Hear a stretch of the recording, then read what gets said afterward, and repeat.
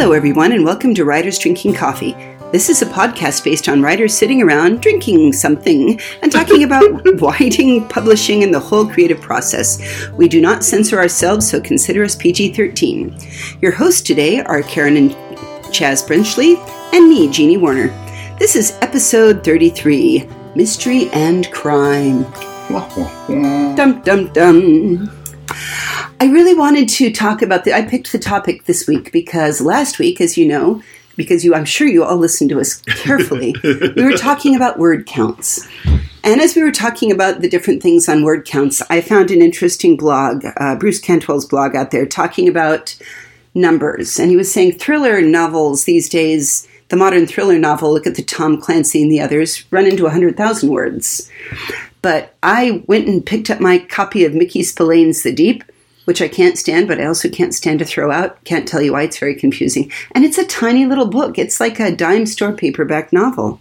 So Bruce brought up the thing of what if F. Scott Fitzgerald had been told, well, The Great Gatsby's all right, but can you give me another 52,096 words? You know, let's get that, push that over the top. So how much is enough? What is enough when you're writing crime? Yeah. But that is not particularly an issue about the genre. That's an issue about publishing. Commercial realities dictated that in the 30s and 40s and 50s, novels were short. The same commercial realities dictated in the 70s and 80s that novels should be longer. And then with the sort of writerly inflation that came around, particularly, and I'm sorry to say this, but it is absolutely true, with the advent of word processors rather than typewriters. Suddenly, we were writing 150,000 words, and it was easier to publish them than edit them. There's a famous quotation out there, I'm sorry this letter is so long, but I didn't have time to write a short one. I think that was Mark Twain, wasn't it? I think... Or it's attributed to him. It's one of those things. I mean, if you produce any clever quote these days, somebody's going to say, that's Mark Twain, and point at the internet. I can't remember who it actually was. But it is true that I wrote a 150,000 word fantasy novel in about 4 months.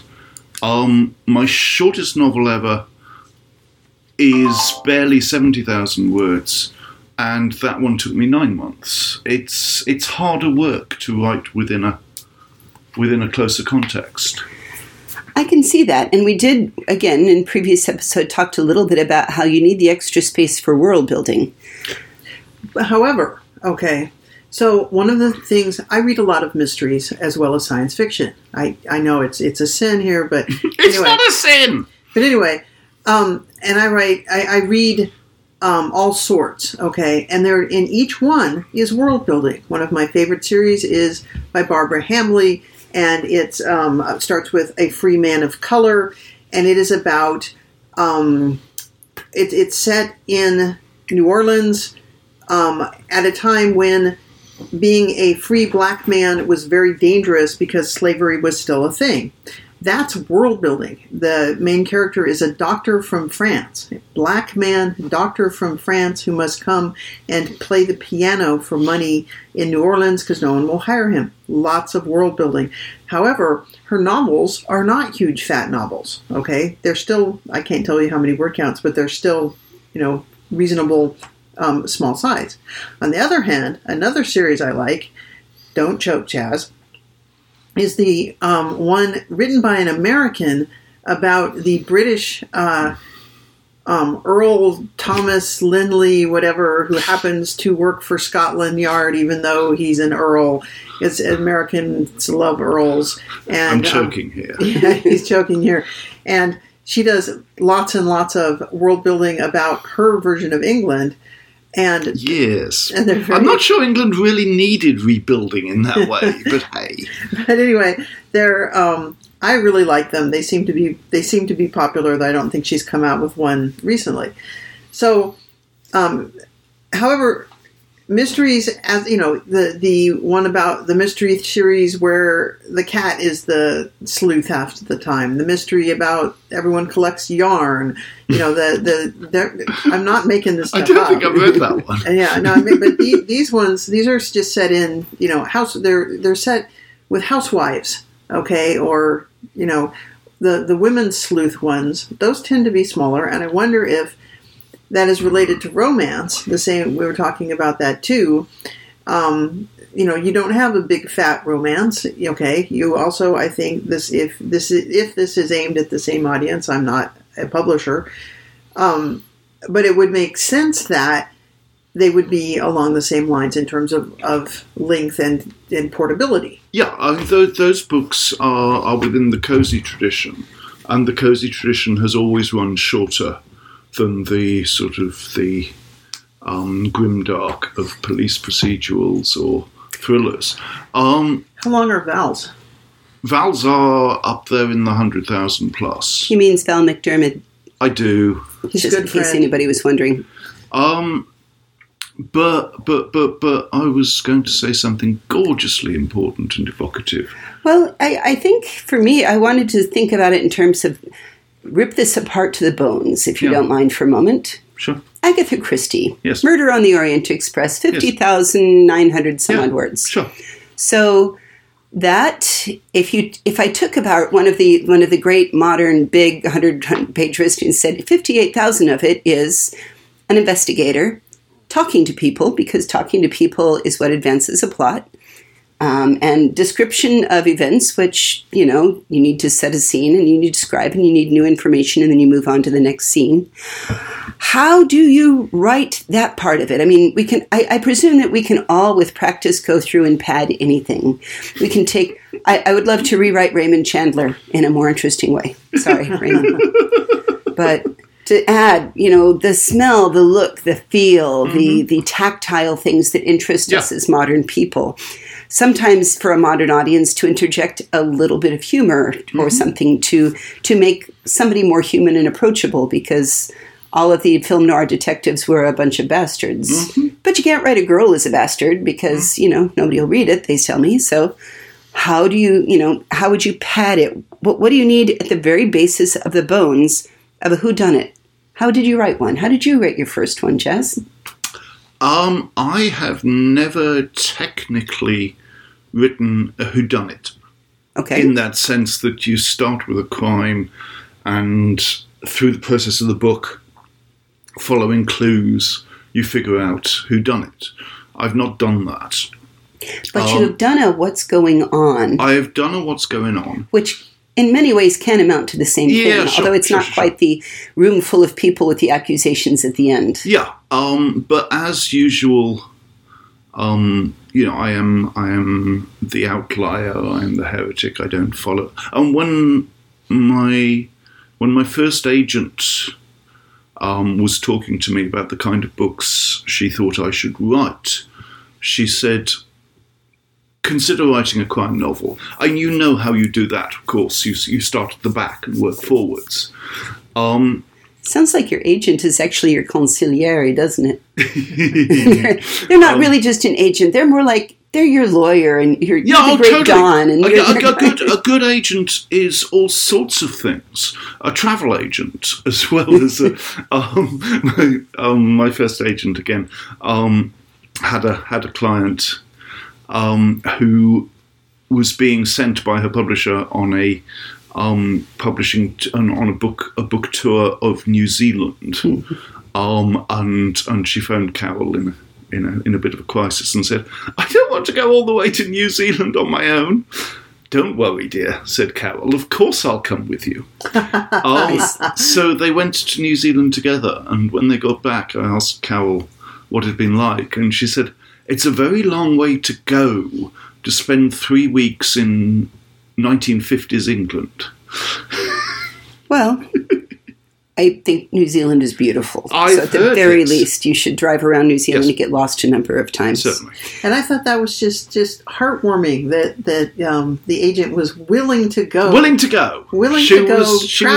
for 3 weeks to a different place. And it was just so thoughtful. Almost certainly not at her own expense. Yeah. So here's the thought. Hello. If we were going to be rewriting The Murder on the Orient Express today, as a thriller, which it may be. So I have 58,000 words of bones here.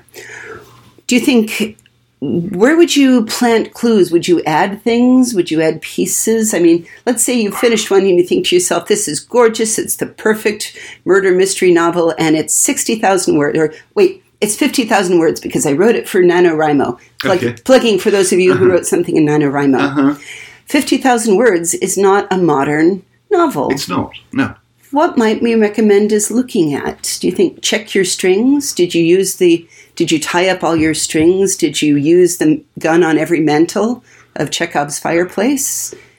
What I would go with, so you've got, I'm assuming you're talking about, we have one character, one point of view character, whether first or third person, who is solving the mystery. Okay. Or the very evil second person that I can't stand. Yeah, sorry. I would add more about the people. I would expand the people because they are just puzzle pieces. It's like Miss Scarlet and Colonel Mustard and that kind of thing from Clue. It's I would give them more personality but unfortunately, if you're going through the dour, just the facts, ma'am, kind of policeman, you're not going to get that from that point of view. The main character is going to have the problem solver, the policeman, whatever, is going to have to change because one of the reasons you can get away with such spare novels is because the text is spare because the main character is only focused on these things. You don't get he has no conflict. And the witnesses and so forth that he interviews, or she interviews, are again one-dimensional and only have one point of view, which it is our detective's job to chisel out. I would like at this point to raise the glorious spectre of Dorothy L. Sayers, who is the one. I love her. Yeah, we all love her. God. I was thinking of her too. She is the one crime writer of the Golden Age who genuinely wrote about people. I mean, her first books are slender. The first one, Whose Body, it's probably 50,000 words. And they rapidly expand because she needs the room, because she starts introducing actual characters. Because she did not write mystery. She wrote novels with detective interruptions. Yeah, I mean, it's particular towards the end of the series.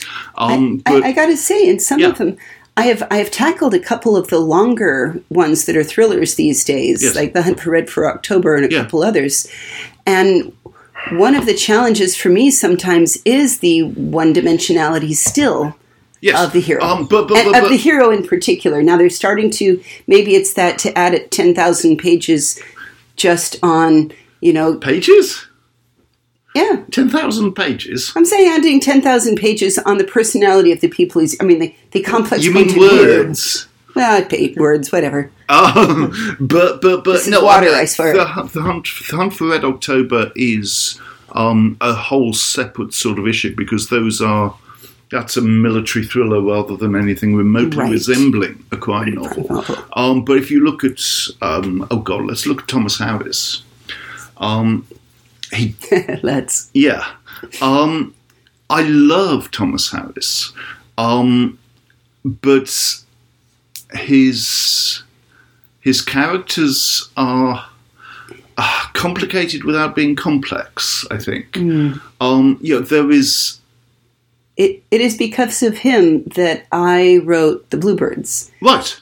It is because of him that I have a publishing career. Yeah. Because I had this long talk with my first agent, and she said, "Chaz, what do you want to write?" And I said, well, I love Dick Francis, but I don't want to write about horses. I love John le Carré, but I don't want to write about spies. I love Stephen King, but I don't want to write horror, yada, yada, all through this. Right. And she said, have you ever read Thomas Harris? And I said, who? And she said, he's an American crime thriller writer. I've just agented his book Red Dragon over here, she said. Take this away, she said, tossing a copy at me, and read it, because I think you could do something similar. So I took it away and I read it, and then I wrote my first novel. I mean, it took me 4 years, but nevertheless. Well, I owe The Silence of the Lambs of sitting there watching it. Right.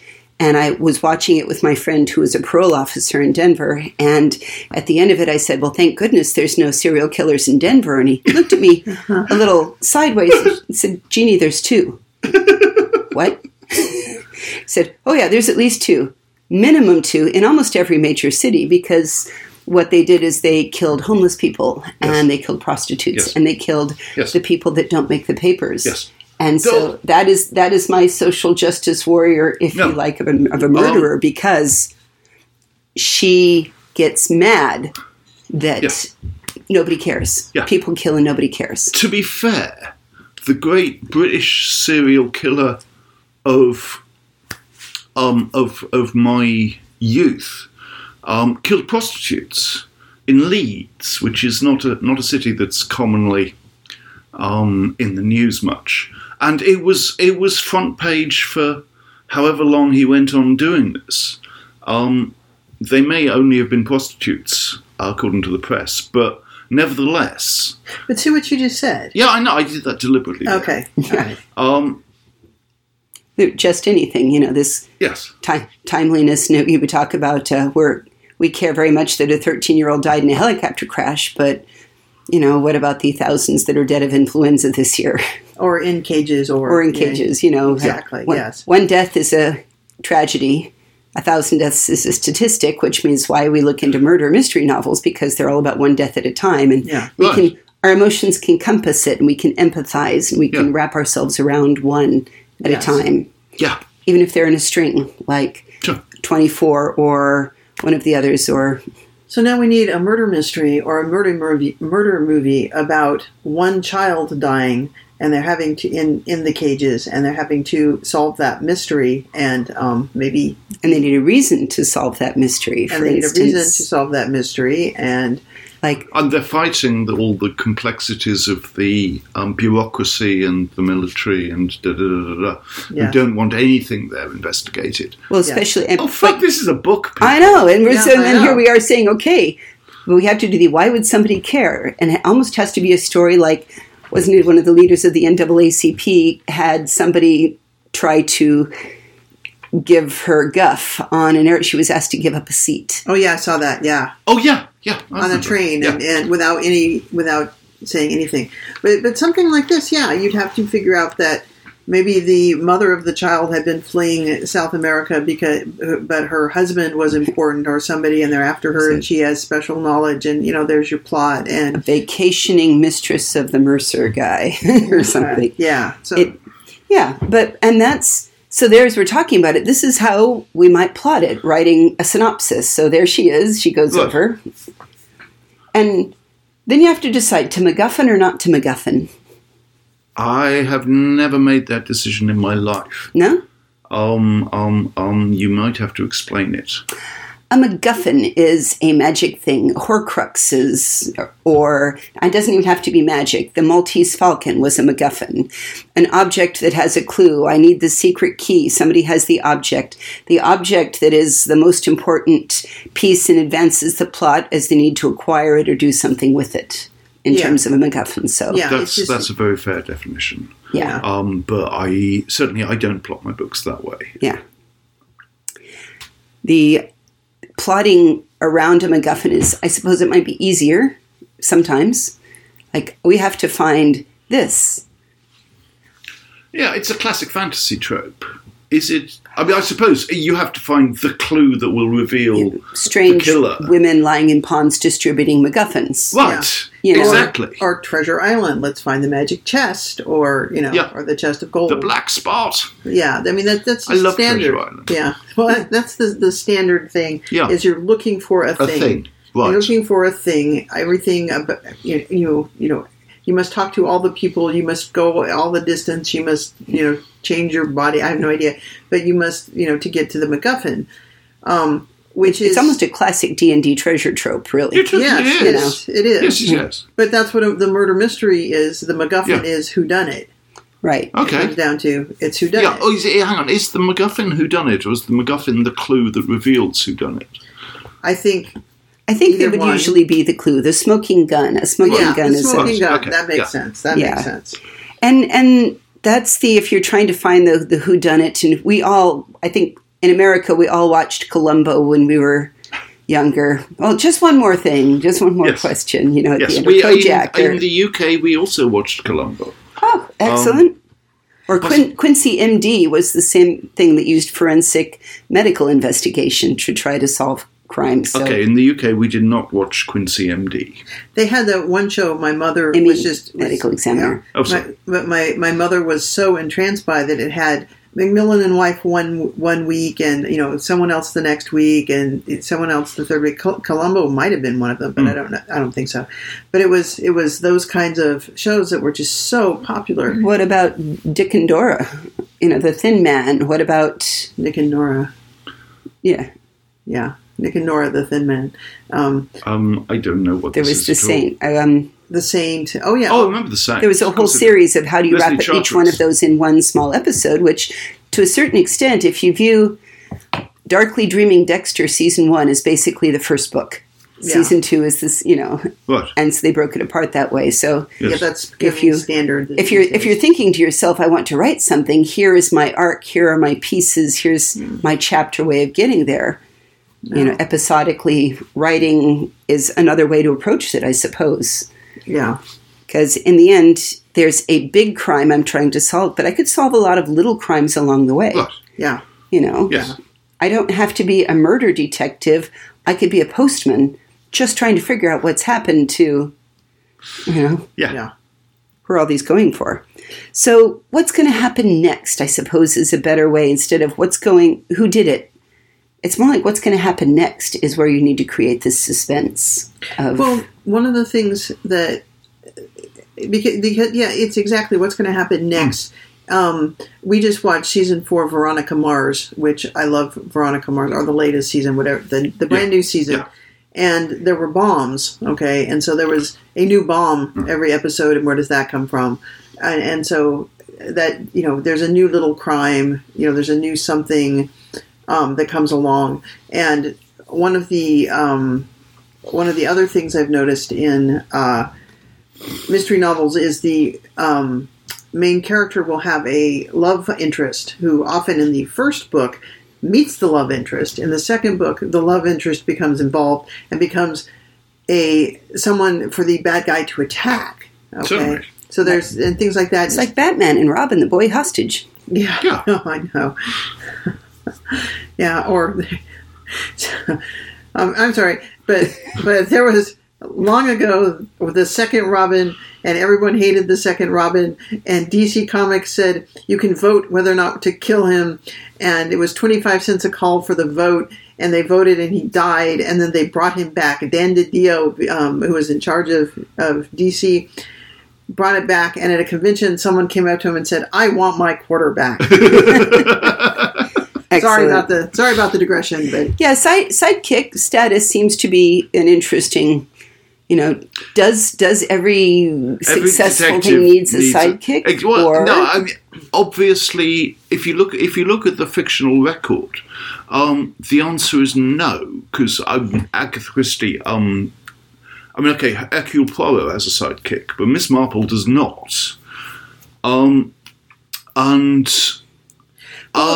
it's like it depends on Lord the Peter environment. Lord Peter doesn't really have a sidekick. But they live alone and they're ordinary people. Look at the police detectives. Right. There's always the detective and the assistant. I mean, it's the environment. They're Marple lives alone. We get into buddy. Can you do a buddy novel? Murder mystery is an interesting question. Can you do it's sort of like the buddy novel crime. You do it the other way around. You can, like Truman Capote wrote on In Cold Blood from the things where they were the two kids together that were buddy criminals. Yes. So the buddy system could be very important for good or evil within the system. Yeah. What if it's not one? What if it was really his wife? What if it was really his kid and they were covering for him? There's a lot of options for buddy action. Well, and in what if it's two killers? I mean, because on the movie on a cross-Atlantic movie, I saw a horrible true life story about the two little boys who killed a third little boy. Kidnapped him and killed the it. British thing. Yeah, yes. I mean, it's just horrible. I'm sorry you had to watch that. Yeah, but it creates an interesting true crime, which brings us to a brief. Let's end this with a brief talk about true crime novels. Of taking something that happened and filling it in with this is the supposition, and this is what we wonder, and this is what we can't know, and this is what we might know, and those also have some power and writability. I'm sure that's true. I don't think I've ever read one. I haven't either. In Cold Blood, Truman Capote. Oh, no. I think that's a different thing. In Cold Blood is it's an exercise in literature. It's not a true crime novel. It's Truman Capote approaching a true crime and writing about it as best he can, and creating thereby the whole true crime genre. I don't think there was one before. Yeah, I was going to say I would consider it a true crime novel as the first one. Yeah, it really was the first because it shocked a whole nation to go out there and suddenly here's the idyllic view of what the Midwest is like, and the idyllic view that people who grew up all wholesome and clean on farms are willing to just go shoot people for sport. Well, it let's just say blew that out of the water, as it were. Well, it's like the Malcolm Gladwell novels. A bunch of my friends are up in arms because he's not an actual detective. No, he's not. He's a writer. Okay. And he's writing about things that he has spoken to people who are supposed experts, and he's presenting them publicly to you. But I would never go to Malcolm Gladwell and say, solve this problem for me, just as I would not go to Truman Capote and say, go be a detective. These are writers writing about other people's things and doing the best they can. Mm-hmm. I would also, I think we're running near our end of time here, add one little line when you're writing right now. And I'm going to say that you caught me on this one because I wrote about a crime the way it happened. My neighbor was murdered when I lived in Boulder, Colorado. And I was first one on the scene, first one when my hands around the corpse's neck, first one to get yelled at in the bullhorn, please step away from the body with your hands up. And I wrote an exact description in my novel of what happened in that scene. And you were the ones who said, no, it's not realistic. And I said, well, it's entirely realistic. It's dead realism. But because there have been so many police procedural dramas, people are conditioned to believe that police are going to do all of the right thing in every circumstance in the right order, ignoring the fact that we have an entire justice system proving that they don't. Yeah. There is a huge difference between something being true and something being credible. There is indeed. And it is the job of the novelist to be credible. Yes. Even when writing about incredible things. Even so. Yes. Yeah. Because it was all right to write about what happened, but I had to go back and explain why it would work that a barefoot woman, standing outside would end up ordering policemen around. That just wouldn't happen. Well, and poor Dave Welsh, our sound engineer, who got frisked twice when I didn't get frisked at all. Right. Because not everyone is you, Jeannie. I am just saying that if you have a hero, you're allowed to be heroic and do things that you just can't ordinarily do, especially because it's true in real life. Yeah, because the heroes in real life get away with it. The rest of us get frisked twice. So, well, don't write yourself up as a sidekick that way. Yeah. So there's the thing of the credible, I think, is important to say.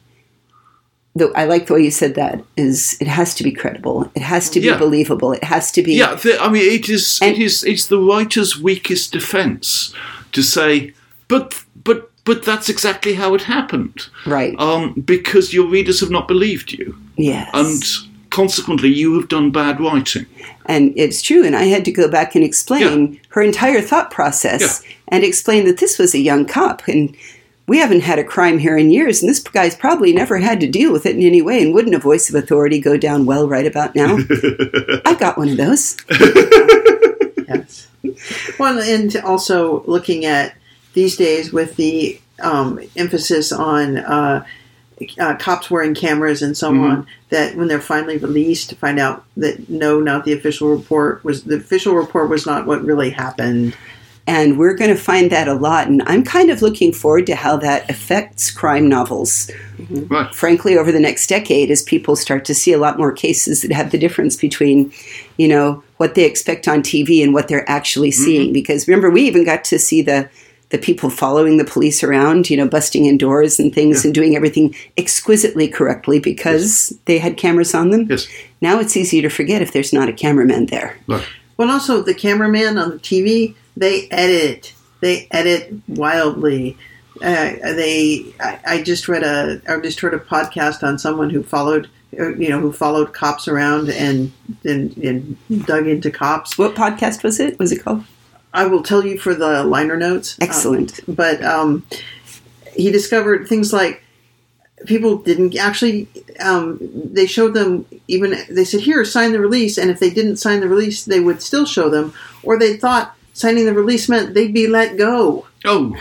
And so they signed the release, ended up on television on the worst day of their lives. Yes. And stuff. So that was fascinating. Okay, that was fascinating. Yeah. And folks, just because it's on TV does not mean it's true.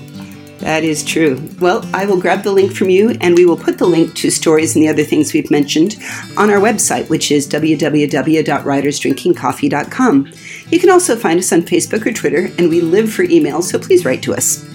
You've been listening to Writers Drinking Coffee, a labor of love and enthusiasm put together by the host. Our main web support magic is brought to you by Deirdre McGaffey-Schween, and our sound engineer and backup web spider is David Welsh. Our intro music is Pretty Maid Milking a Cow, and our exit music is Breakfast with a Morning Person, both by Michael Engberg. You can hear more from Michael Engberg on manyhatsmusic.com. Our podcast sponsor today is the Bean Scene, where a glorious place is to have coffee club in the morning. Bean Scene, Sunnyvale, California. Come visit us.